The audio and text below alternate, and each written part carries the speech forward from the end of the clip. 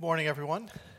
So glad that you're here with us today on this special Sunday. We take the fifth Sunday of the month to do something a little bit different in our worship and help to kind of stimulate our senses in a different way. I want to thank those who are involved in kind of putting together all the worship accents that we use during the Sunday just to help us focus a little bit more on the Lord Jesus Christ. We're continuing in our series on courage.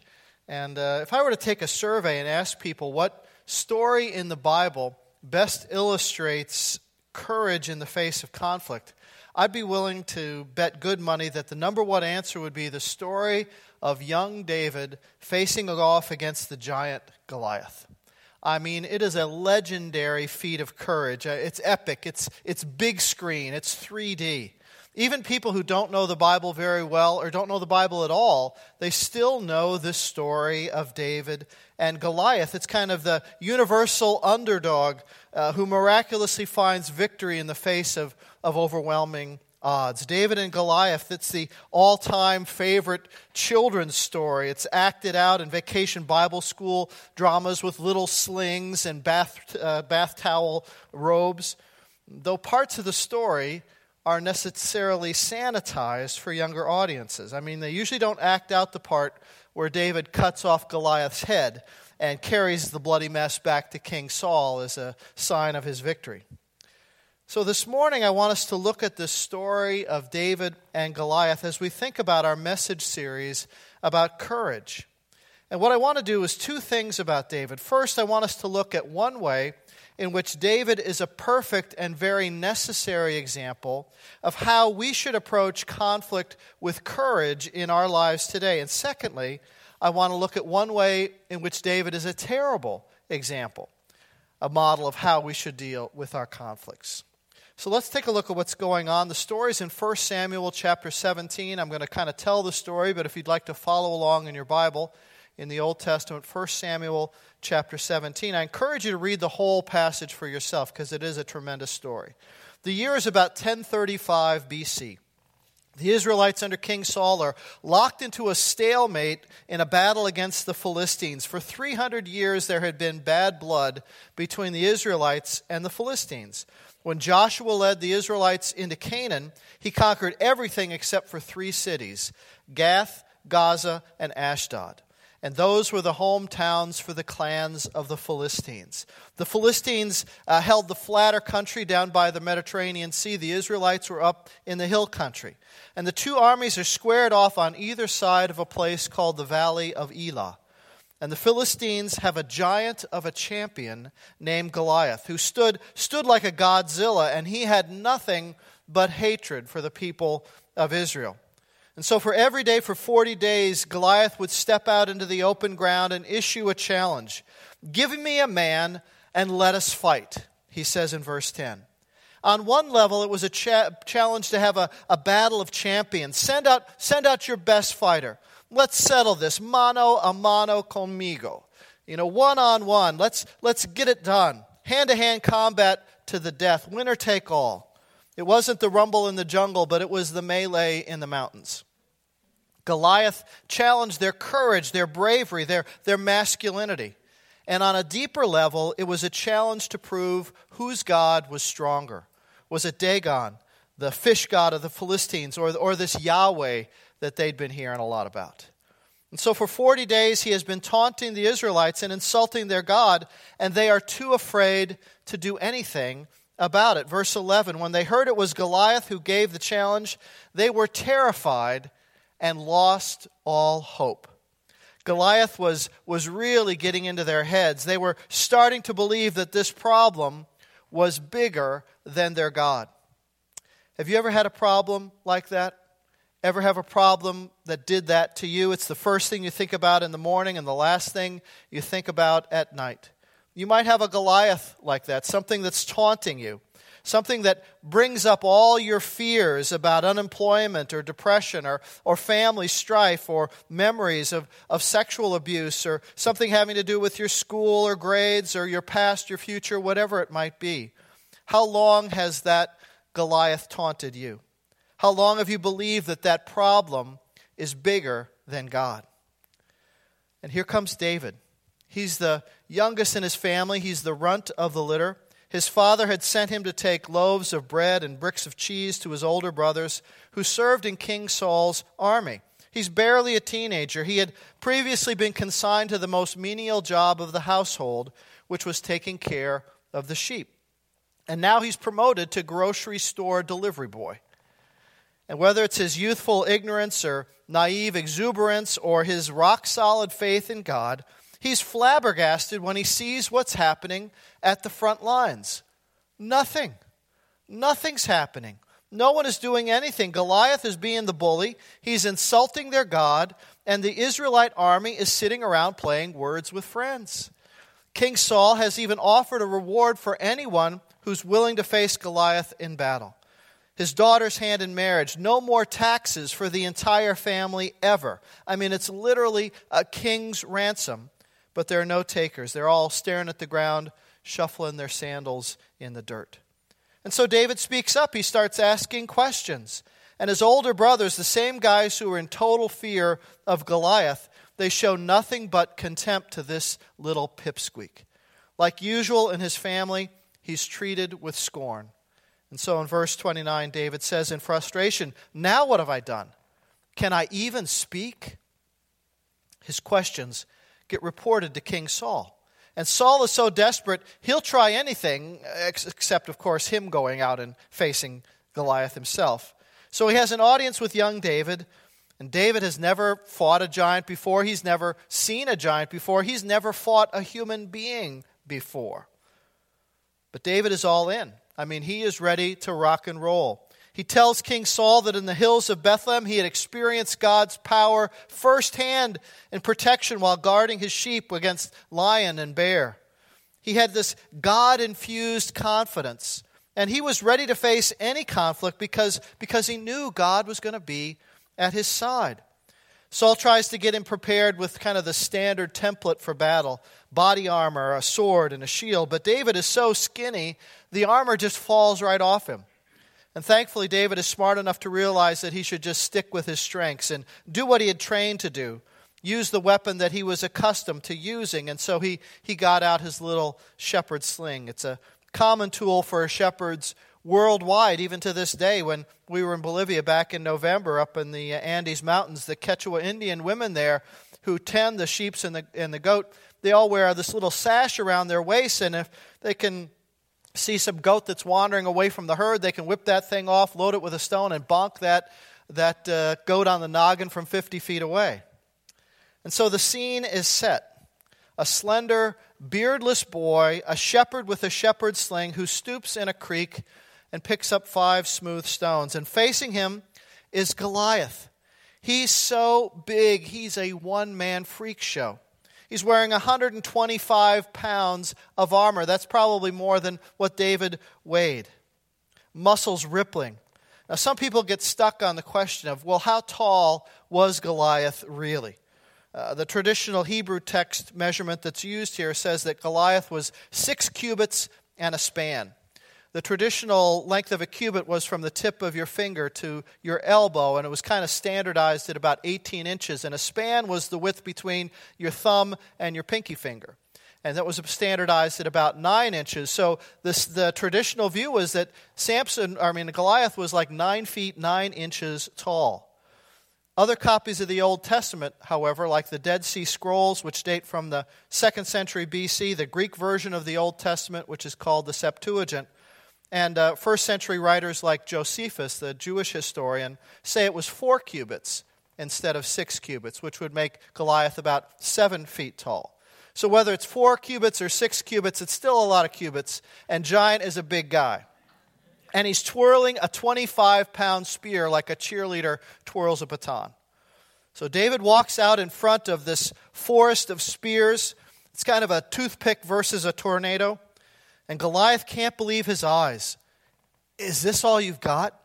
I mean, in verse 43, he scoffs at the kid. He calls him basically stick boy. He says, "Am I a dog that you come at me with sticks?" What odds would you give for David? Not good.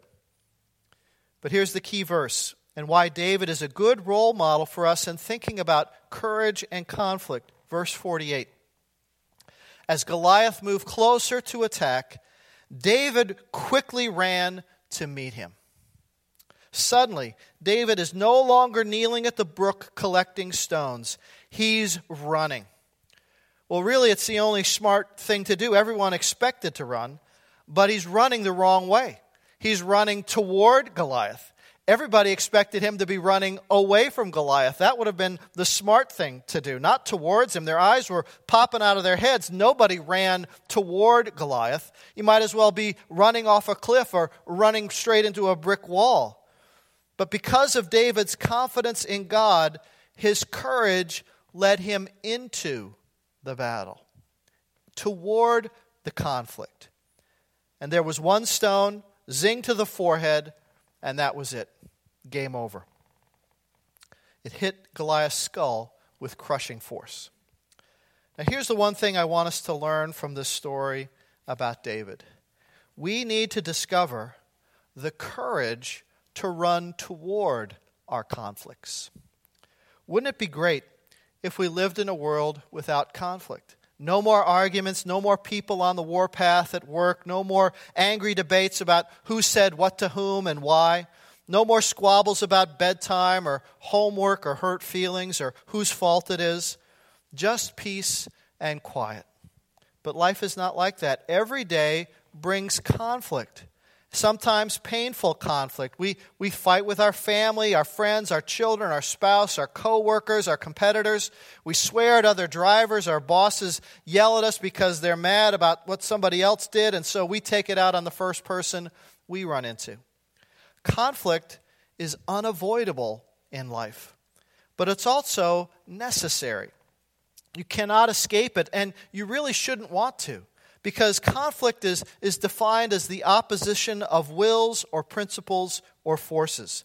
It is actually part of our biology, our psychology, the fabric of our daily lives. We would lose the opposing forces that actually hold buildings and bridges together if there was no such thing as conflict. All the laws of thermodynamics would disappear, all the laws of motion and friction. Conflict is what creates the music that we listen to, the cars that we drive. It permits birds and airplanes to fly. If we did away with all conflict, our cells would stop regenerating. Surfers would have no waves to ride on. Sailors would have no wind. We wouldn't even be able to walk because walking requires oppositional forces to work interacting with each other. You wouldn't be able to eat or drink or suck on a straw. Conflict is a function of nature. It's not necessarily a result of the fall of Adam and Eve.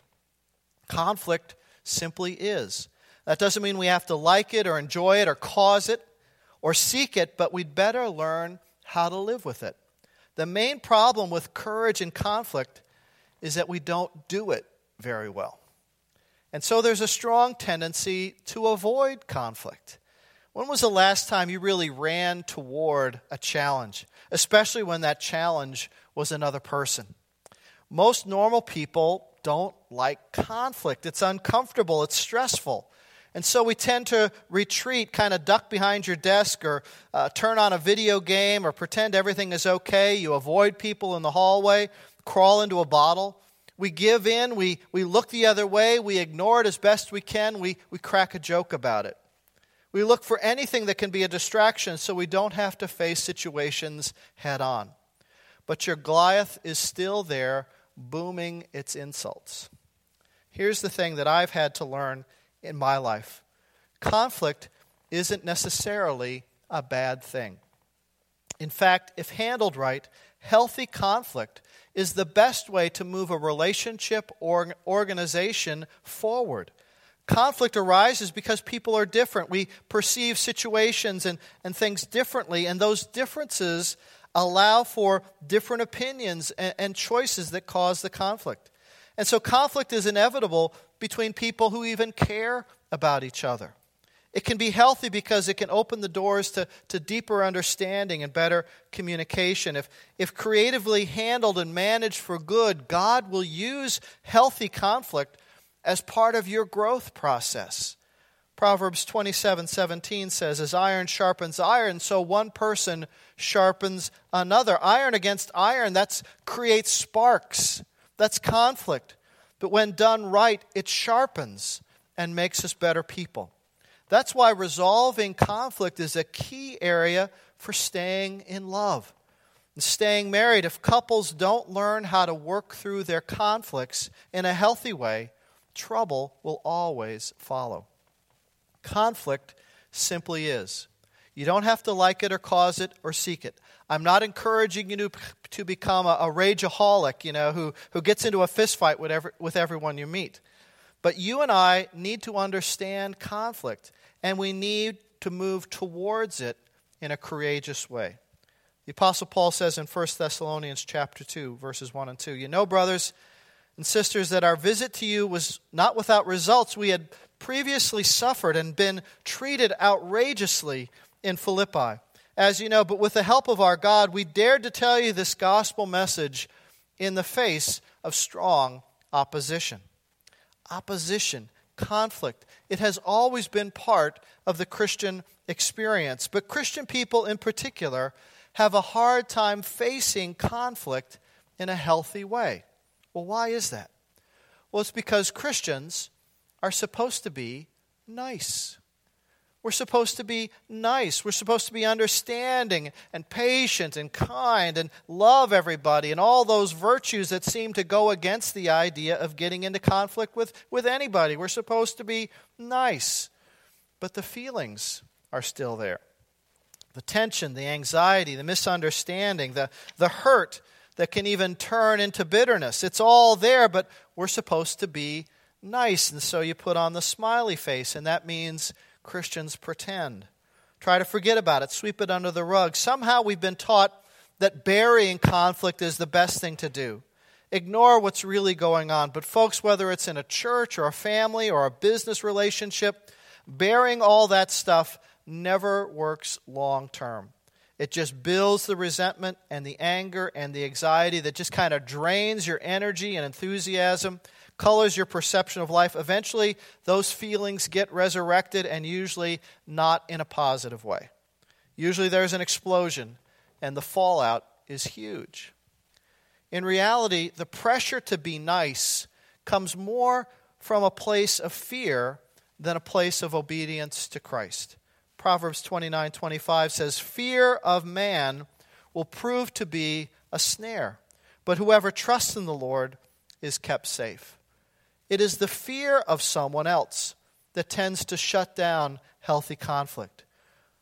The one way I wish I could be more like David is in honestly and courageously facing the many destructive people that we see in our world around us, in facing people who are rude, who are vulgar, who are incompetent, who are obstructive, who are destructive. Too often, we as Christians, we give people a pass. Why? Because we think confrontation, it's not the Christian thing to do. It's not the Christian thing to do to make a scene, to hurt someone's feelings.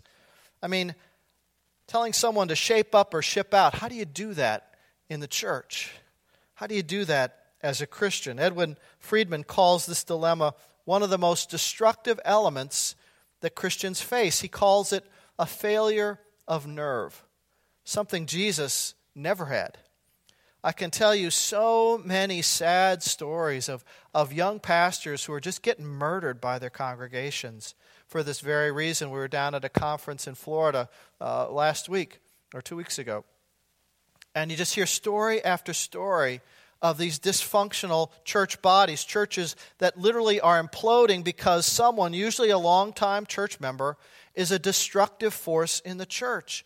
And the other Christians let it happen. Afraid to confront, and it happens outside the church. People held hostage by someone who's, given to outbursts of anger or rage or sarcasm, and people get hamstrung by their own sense of inadequacy. And so someone can act kind of like an emotional terrorist and throw hand grenades in every meeting, and no one stops them. It's a person who's used to throwing his or her weight around and getting what they want. They demand it. They play the power game with their family, with their church, with their office, with their team, with their community group. And you see it, but we don't just have bullies on the playground. There are a lot of emotional bullies in this world, toxic people who are allowed to literally kill groups and poison ideas and derail programs. The way our culture is going, there are really more and more people with borderline personality disorders. Kids coaches who are out of control, mama bears who go on the attack if they think their little cub is being threatened, but reacting in a way that's totally out of proportion to what's really going on. And when they're not confronted by those in charge, when they're not kind of held accountable by those in leadership, the rest of the people lose confidence. And then they pull back. They're seen as ineffective or weak, and more people withdraw. Groups polarize. There's a lack of trust, and then enthusiasm goes right down the drain. People revert to subversion and sabotage and gossip, and leaders and groups are often held hostage by one person with a very loud voice. Victimized because people are afraid to confront a problem person. It leads to gridlock in families and companies and churches and community groups and schools. But folks, this is how churches die. No one is willing to run toward the battle. In the world we live in, we all need to be graduate students in healthy conflict, especially when it comes to people who are these kinds of destructive antagonists.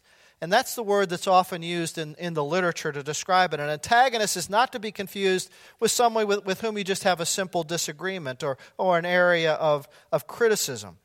These are people who are really out to destroy, who go out of their way to attack, and they will burn the house down in order to get their way.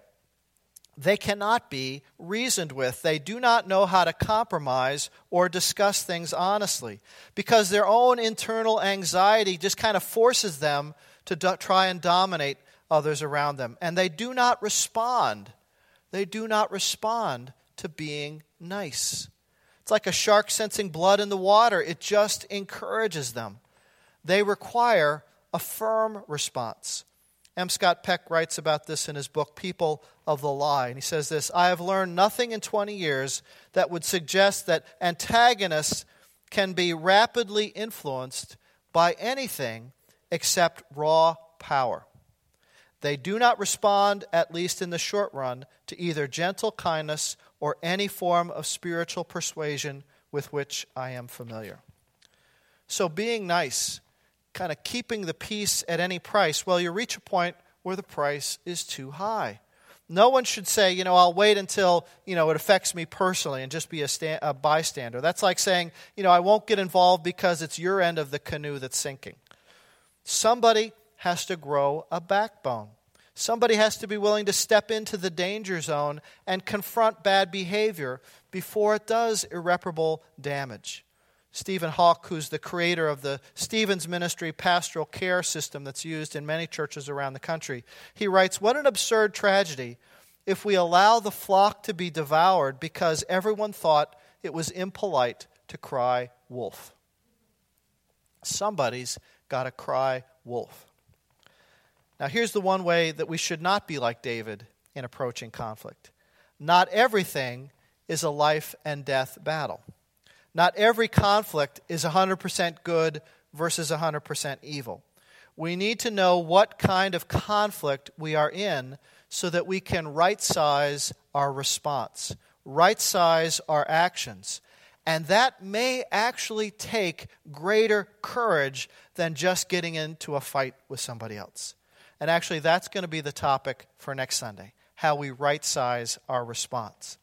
Encourage and Conflict Part 2. But folks, there are times when you must summon up God's courage within you and run towards the battle no matter how uncomfortable it might feel. When you need to be the one who stands up for yourself or stands up for someone else who's being emotionally bullied. Stand up to protect a ministry or protect your church or your family or just even your own sense of well-being. There are times when the most loving thing that you can do is to enter into that conflict and run toward that giant with a God-infused confidence. Let's pray together.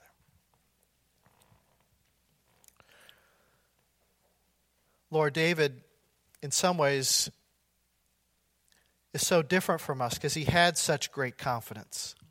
He didn't seem to have any fear at all in facing Goliath. And Lord, when we look out on the landscape this week, is there a Goliath in our horizon? Is there some problem that just seems too big? Is there some person who has been taunting us, and the idea of facing that person again is just so intimidating? Or maybe we have been the Goliath to somebody else. Maybe it's our anger issues that are the real problem, that we're the one who has to dominate and control and manipulate, Lord. May your Spirit speak to us at whatever level we need it, Lord. May we have that same sense of your presence with us that David had each and every day, Lord. And may we, as we look out upon our struggles and our trials, may we have the courage to step toward the danger zone, knowing that you're right by our side. Give us the right words and the courage, for we ask it in Christ's name. Amen.